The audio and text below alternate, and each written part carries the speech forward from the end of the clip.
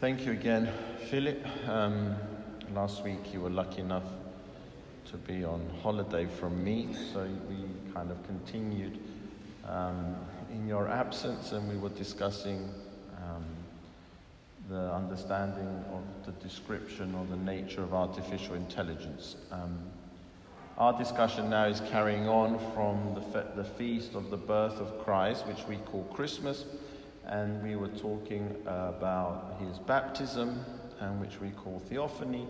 Some people might call this Orthodox Christmas, and today we are going to discuss the entrance into the temple. From Christmas we understood that we received our DNA, our creative reality, the truth. Through baptism we then found out really our purpose in the way that we are then clothed in Christ, so that we have the power of God at our hands. And today I will try to see if we can understand that we are offering ourselves to the community that we know as a church. So first, I think we respect it as a feast. So if you can share with us what you have prepared. Well, firstly, just to mention, when you told me we were doing this specific topic, I thought to myself, how are we going to get 30 minutes of conversation? Because it's a very short part of it doesn't really say much in the Bible about what occurred. But when I started reading, I thought to myself, how are we going to fit all of this within 30 minutes? Because there is so much ridiculous amount of information and wisdom that we can get from this. I think that according to the fathers, the main kind of wisdom we can get from this is how the Old Testament is fulfilled.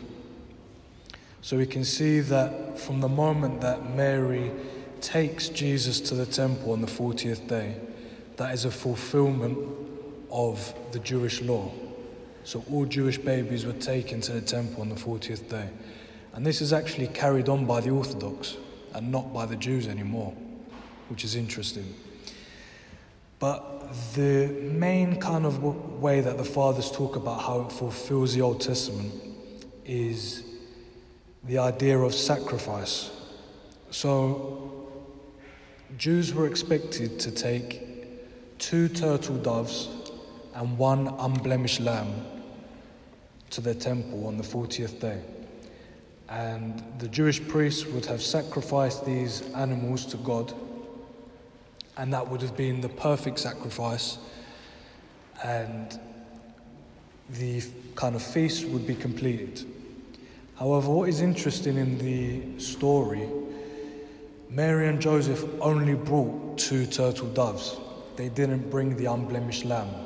When we're talking about unblemished lamb, it's referring to the perfect lamb, so no spots, no illness, no anything like that, but the idea of the perfect lamb. And it's interesting, in scripture it says they only brought 2 turtle doves. This is kind of assuming, or it's kind of hinting to us, pointing towards that Jesus himself is the unblemished lamb. So he is the ultimate sacrifice. And not only that, but we hear of a man called Simeon as well. And Simeon, who through the Holy Spirit it was revealed to him that he would not die until he had seen the Messiah. So he blessed God and he said the following prayer. Do you have it there, Badr? Yeah. Oh, I've got it. Oh, you've got it, yeah. So he said the following prayer, which is, again, rich with meaning. He says, Lord, now let your servant depart in peace, according to your word. For my eyes have seen your salvation, which you have prepared before the face of all people, a light to bring revelation to the Gentiles and the glory of your people Israel. So in other words, the fathers say that Simeon represents all humanity who are waiting for the Messiah to deliver them from the curse of death. Simeon fulfills the prophecy in the Psalms in which God makes a promise to reveal himself to those who love him. But the big kind of Old Testament revelation is with Isaiah. Now, what really interested me was the fact that the fathers continually say you cannot read scripture outside the church. It is like getting a recipe for a cake, but you don't have any ingredients. You cannot put it into reality. You can't do anything with it. Scripture and the church go hand in hand because we use them together, the liturgy and scripture. So if you separate the two fall apart. So maybe we can call then the church the cooking utensil, it's the oven. You can have the ingredients in the mixture, but you won't reveal what it is until it's been baked by the church. Exactly. So Isaiah, in this specific story of Isaiah, he receives a coal from an angel. So the angel, it picks up the coal from the altar, and he places it within the mouth of Isaiah, so a burning coal. And the angel tells Isaiah, now that you have received this coal, you are ready to receive the revelation from God. So you are ready to receive this vision. You have been purified. And Isaiah glorifies God, and he says near enough the same poem that Simeon has just said. So what's important is the fact that in the temple, this wasn't just a random event. When the priests and the Pharisees and the Sadducees heard Simeon say this prayer, their ears kind of poked out and they thought, wait, this man is quoting Isaiah. He's talking about the Messiah. So the Jews knew right from the beginning of Jesus' life that people believed that he was a Messiah, that there is something about this child that is special. And we kind of see that Simeon and Isaiah go hand in hand. They bring alive the truth. So where Isaiah only receives a type of the Messiah, which is a coal, Simeon has the real thing. So Isaiah is kind of pointing in the right direction, but Simeon is hitting the bullseye. So it's kind of fulfilling the Old Testament. And this goes on and on and on, and the fathers have so much to say about this feast. And it's no surprise that this is one of the oldest feasts in the church's calendar. It's from 450 AD, and it is referred to in the Western Church as Candlemas. And it was actually celebrated potentially before Christmas was celebrated in this country. This is back when England was Orthodox. As a celebration, you mean as a feast? As a feast, yeah. So again, we're not creating just a Bible study of information, of history and theology, which is beautiful when it's actually simplified in a way that you think, okay, everything makes sense. For example, the church does things for a reason. We just don't understand those reasons. So we've been created in the image of God. We have been given God powers in baptism. And what does this feast then really represent for us then? Why would we be doing it every year when we can do it really on a daily basis? And why a daily basis? Because at the birth of a child, we have three prayers. The first is when the child is born. It's a very rarely used prayer. In other words, we're not called as priests to go. I've gone to most of my family and friends that I know. You will see that some traditions have this a little bit more rigid, that the first thing that a child should hear is the scripture of their faith, of the belief of their parents, of the tradition that the child is born into. So we go there on the birth of a child in the same kind of way, and we bless its chest, its ears, its mouth, So there is a real important blessing that people don't really know, maybe. Then there's the one that represents even the kind of understanding of today, where we will come and we will name the child.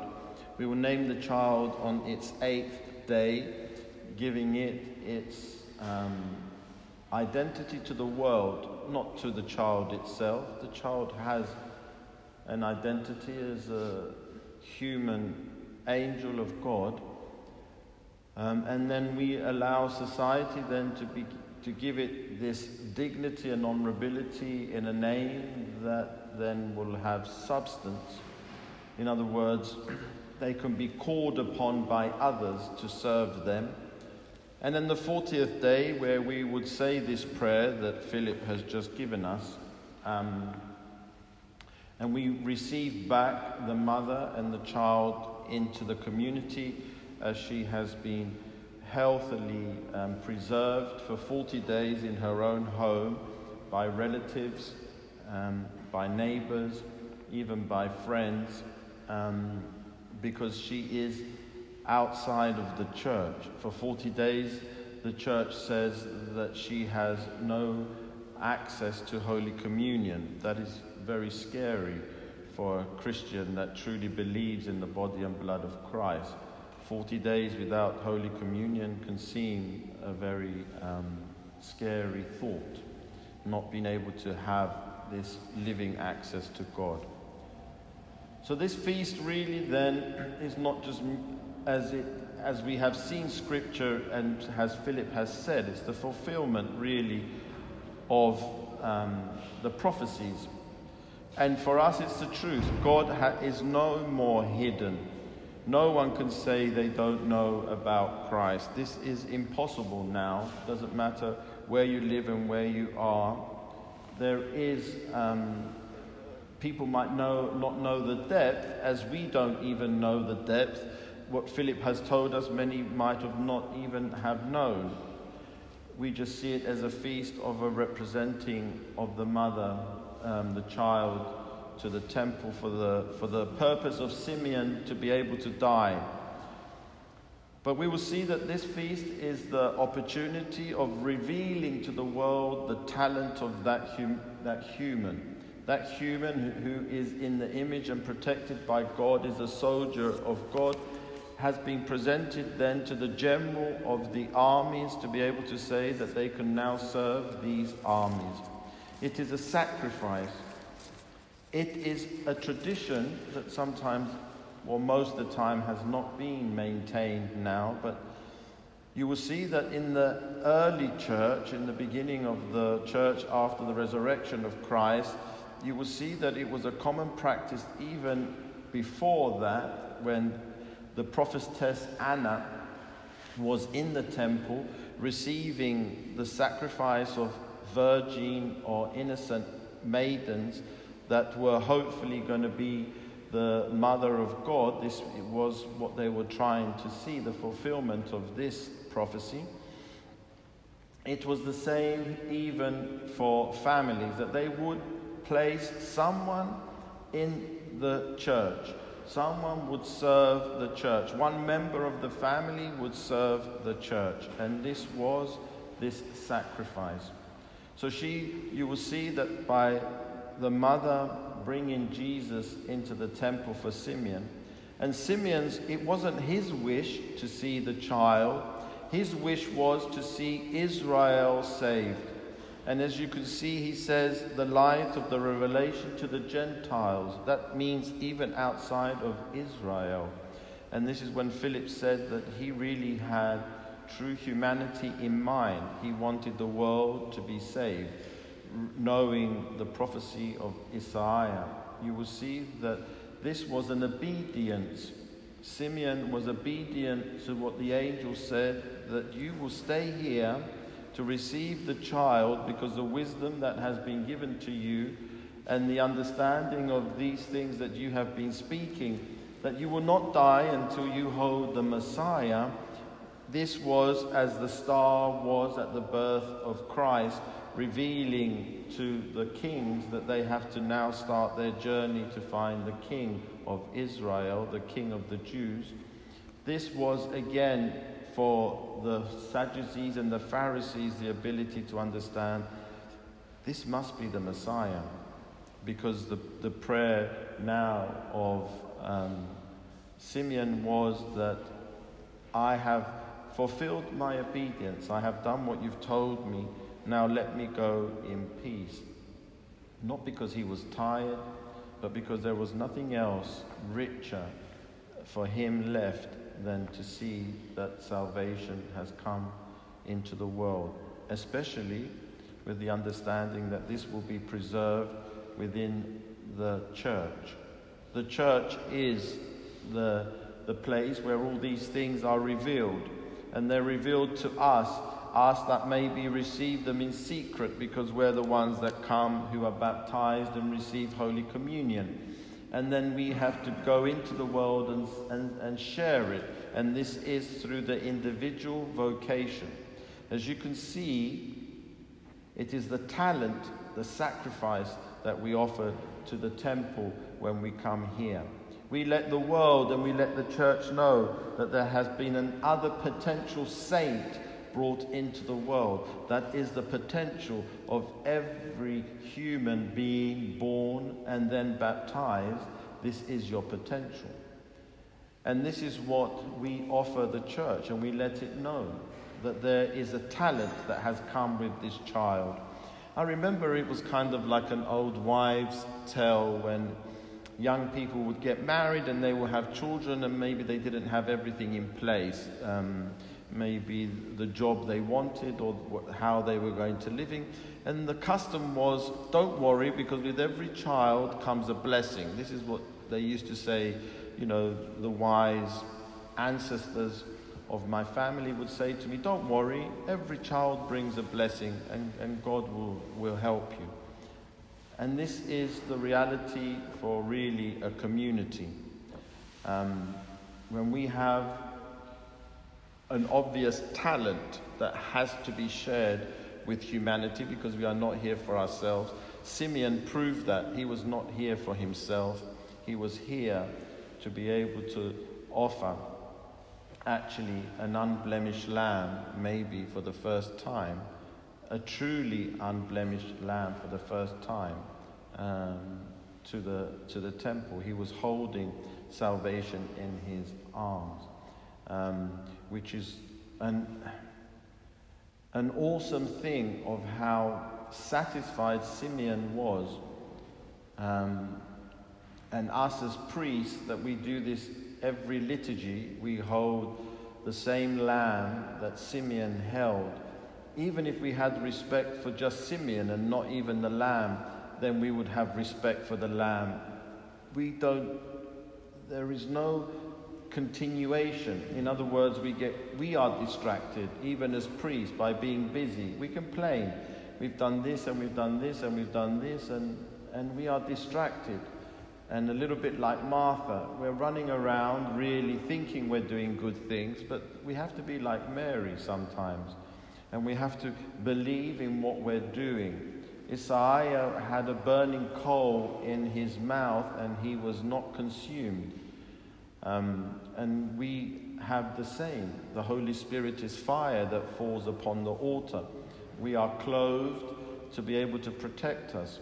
And we break and distribute, and you are consumed by God in Holy Communion. And do we really have this belief?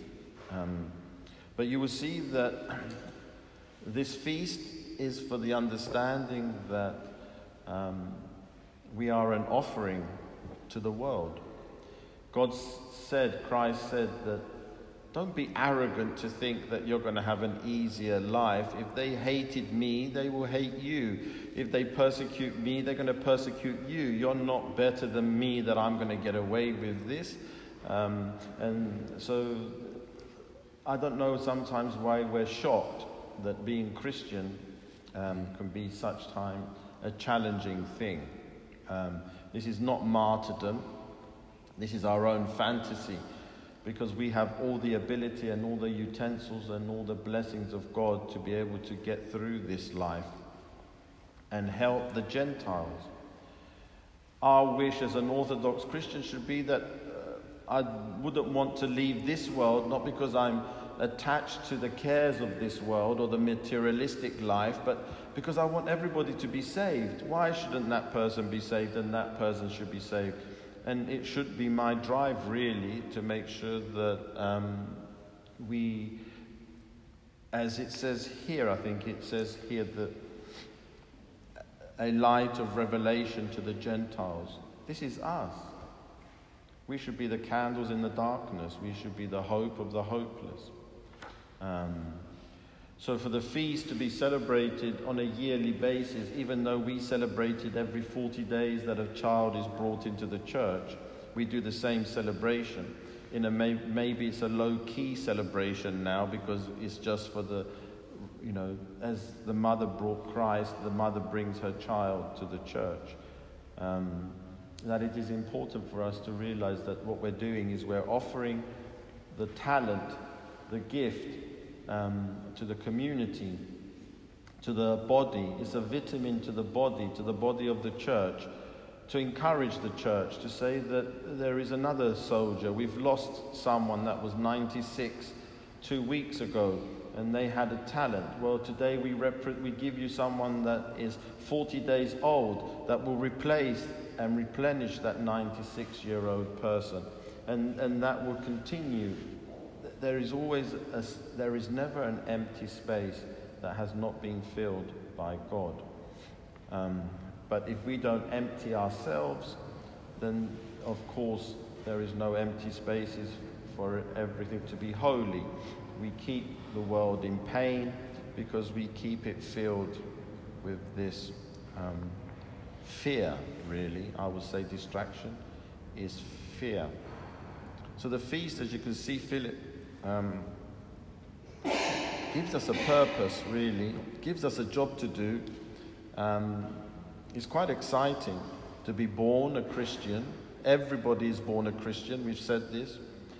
To then be given the armory of heaven to battle against temptation, and then to be able to then be a soldier of this righteousness, a soldier of revelation, of illumination, of love.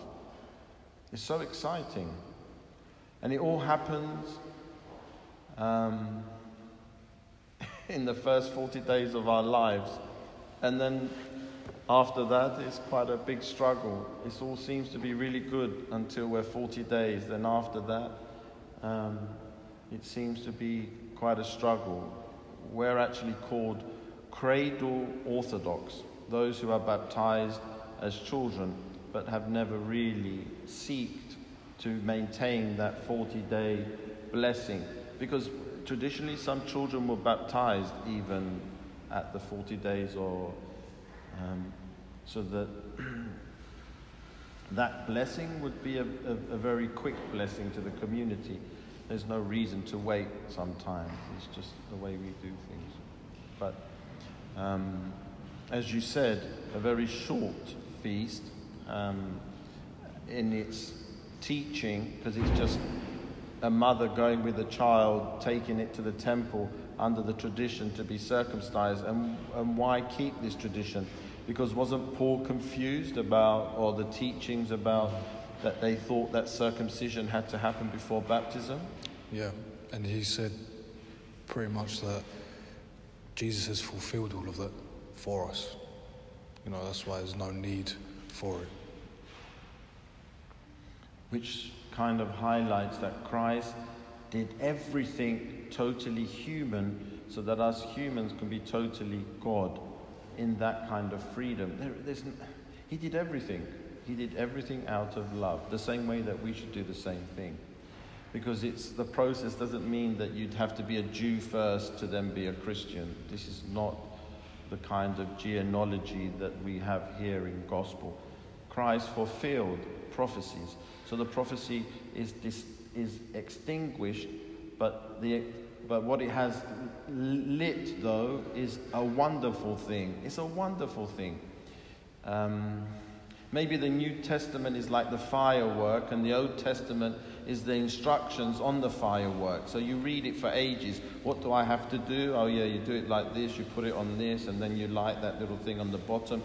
So yes, the instructions were the Old Testament on this beautiful firework, but as soon as you lit it, then you saw the wonder of what was hidden within those instructions, really. And the church is like the match. And the church is like the match, which is very good. So we can see that Simeon was obedient to God's calling for him.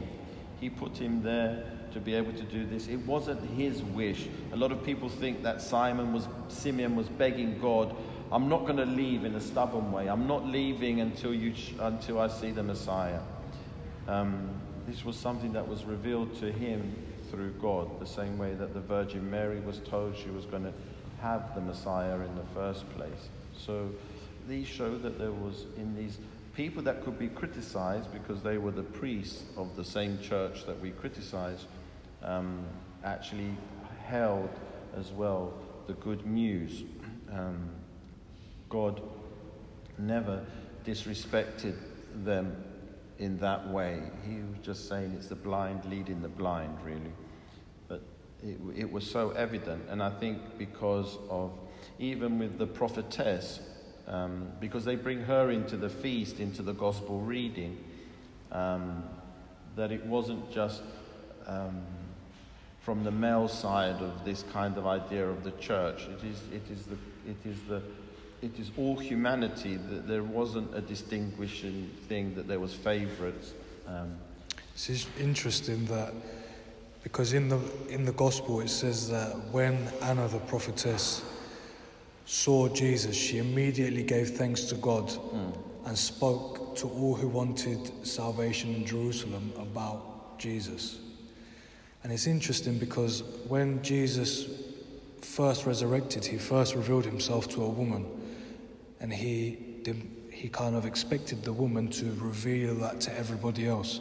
And in the same way, this is happening here as well, where the Messiah has first been revealed to a woman, and she has revealed it to the whole of Jerusalem. So it's a all-encompassing gospel story. It's not just for the Jews or the non-Jews or the males or females. St. Paul says we are all one in Christ Jesus. There is no male, there is no female, there is no Greek and no Jew. We are all one in Christ. And, this gospel kind of summarizes that as well. Because the prophetess Anna, in a way, for us, represents the church, the femininity of the church. If Christ is the bridegroom and he is the bride of the church, then the church must be feminine. And you will see that she said, and spoke of him, which was the revelation that this was the Messiah, by Simeon's short poem of Revelation, to all who were looking for the redemption of Jerusalem.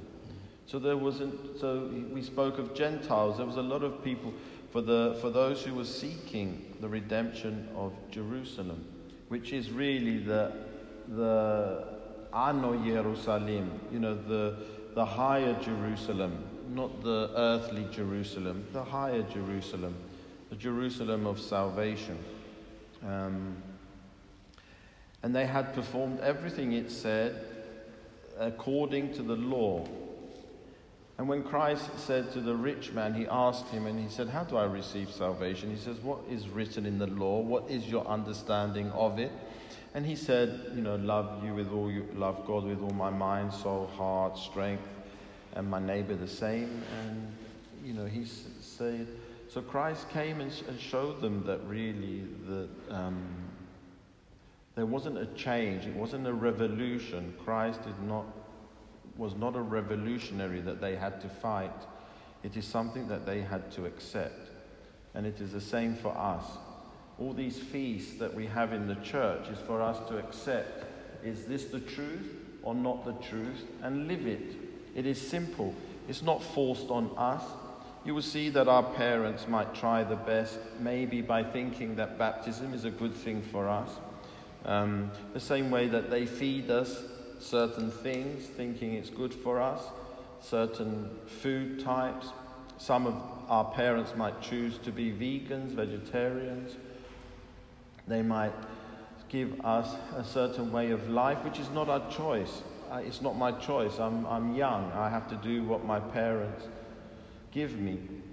So we live under other people's philosophies. But if the family stayed within the nucleus of the church was the nucleus of every family, you will see that we will all benefit from the same. And this kind of gives the idea that being called sheep makes us sound like dumb following animals, rather than the cheeky goats that are kind of unruly a little bit. But this is not really what is here. It's the ability to live together. Sheep can live in a very big flock, a very big herd. And goats, sometimes you will see the kind of, they could live isolated. They don't really, this is the kind of message we get from these kind of examples that we hear in Scripture. Is there anything else that we haven't really covered now? I think we've covered everything. Everything. So you will see that we have a big responsibility. The big responsibility is to educate ourselves. Philip said, he admitted that he felt that this was a feast that was a tradition. He never knew the depth of it until he read on it. So he was asked by the church to come today with a bit of research sent out, and he came back, and we're constantly learning ourselves. You know, it's hard to have to explain everything, because you will see that everything comes back to one simple thing, that God is uncreated but created us in a non-created fashion. In other words, he created us in his uncreated image. That takes a lot of love to make something equal to yourself when you have not been made before. There was no example to say, okay, someone made me, so it's my responsibility to make someone else. He was there from the beginning, before anything. He's always existed, God, in Trinity. An amazing thing, and then to create a world. An amazing thing. That's a powerful love that we will never understand. So we don't need none of these festivals, neither Christmas, neither the baptism we celebrate. We would have them in our lives. We don't need the entry into the temple. Because really, if we understood the liturgy in itself, the richness within that liturgy, as Philip has said before, we're celebrating Easter, but we celebrate Easter every Sunday. We even have a resurrection gospel in the Matins. We sing Evlogidaria of the resurrection. Even on the Sundays of Easter, we still sing these things on the Sundays. So nothing proceeds now, nothing can hide the liturgy. The liturgy of Sunday is above all of the things that we seem to feast as a celebration, as a reminder to really who we are, what we are, and what do we need to do. And we're never going to stop doing it. The saints are not in a retirement home, they're not on holiday. They are still actively living love, serving. And it's an amazing thing. I don't know how more to explain it really without over waffling in a way, but it's just, sometimes it's so evidently common sense that you can over kind of try to say it to get other people to understand it, that it can come across like arrogance, that we think we have an education and the laity don't, and it's hard to be able to share this, but it's not.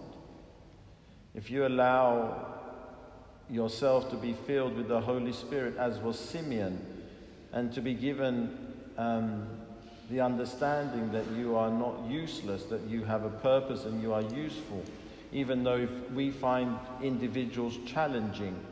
But the challenge is temptation, is not the individual. As you will see when Christ was challenged by Peter to say that let's not go to Jerusalem, let's kind of run away. We don't have to go, they're going to crucify you. We don't have to do all that. Christ didn't say to him, what you're talking about. He said to him, behind me, Satan. He dealt with the temptation. The same way with John the Baptist. He dealt with the temptation that John the Baptist had. Because it's not your right, he said to John the Baptist, to say what's going to happen and not happen. You have to do what we have been told by my Father. Baptize me, so that he will then glorify me in front of men, so that they will see the truth. And we will see that it is important not to be distracted. We need to stay focused. These talks, hopefully, is about us staying focused, because the reality is you will leave this world, but how do you intend to live eternally? Eternal life is guaranteed for everyone. It is not a choice. It's just, unfortunately, how this eternal life will be lived. And we have to really start as quickly as we can face this truth, because you can't hide it. It can't be hidden. No one can take that away from you. There is a truth, and we have seen this truth, and we worship this truth, and we maintain and sustain this truth for over 2,000 years. It would not be here, and it is going to face more challenges. We need to stay focused. It was said in the Old Testament, wasn't it, with Sodom and Gomorrah, when he said, don't distract yourself, carry on, don't turn around. Don't turn around, yeah. And the wife turned around and she turned to stone, or she died. And it is the same for us. If we focus on the distraction, we will die. We will die. And death is eternal life in torment. That's a death. Because you're not functional. You're not living to your purpose. You're not living to the way that you were designed to live. So, yes. Blessed are the festivals and the feasts of the church, so that we can constantly be reminded, even on an annual basis, that then we would even maybe share this information, that we have the courage as Simeon, to be able to be obedient and satisfied that when he has fulfilled what God has for him, that he will be happy to go to the rest that has been promised to him. And not to say, when they were prepared the feast, the master and everyone came up with an excuse. God will come now. If he came now, he would say, maybe some of us might say, yeah, but I never got married. Yeah, but you had all that time. Yeah, but I never had children. Yeah, but okay. I never had grandchildren, but I never saw their grandchildren. If we've done what we've been told to do and we've done it, then we will be classified as a saint. We have been obedient, we have been humble, and we have served our Lord. And this is really our purpose. We are a wonderful miracle still in this very confusing world, in its most simplest form, actually. We are as important as Mount Athos, as monastic unceasing prayer. We are lanterns in darkness, and we are the vitamins of those who are weak, because we apparently are meant to be strong. And we can't complain, really. We need to get on with it. And obviously individual support would be maybe confession, maybe fasting, would be prayer, to kind of re-engage with our purpose. So thank you, Philip. I don't know, we haven't really decided what we're doing next week, have we? No. But maybe we can leave it as a surprise. But, so thank you very much. Thank you, brother.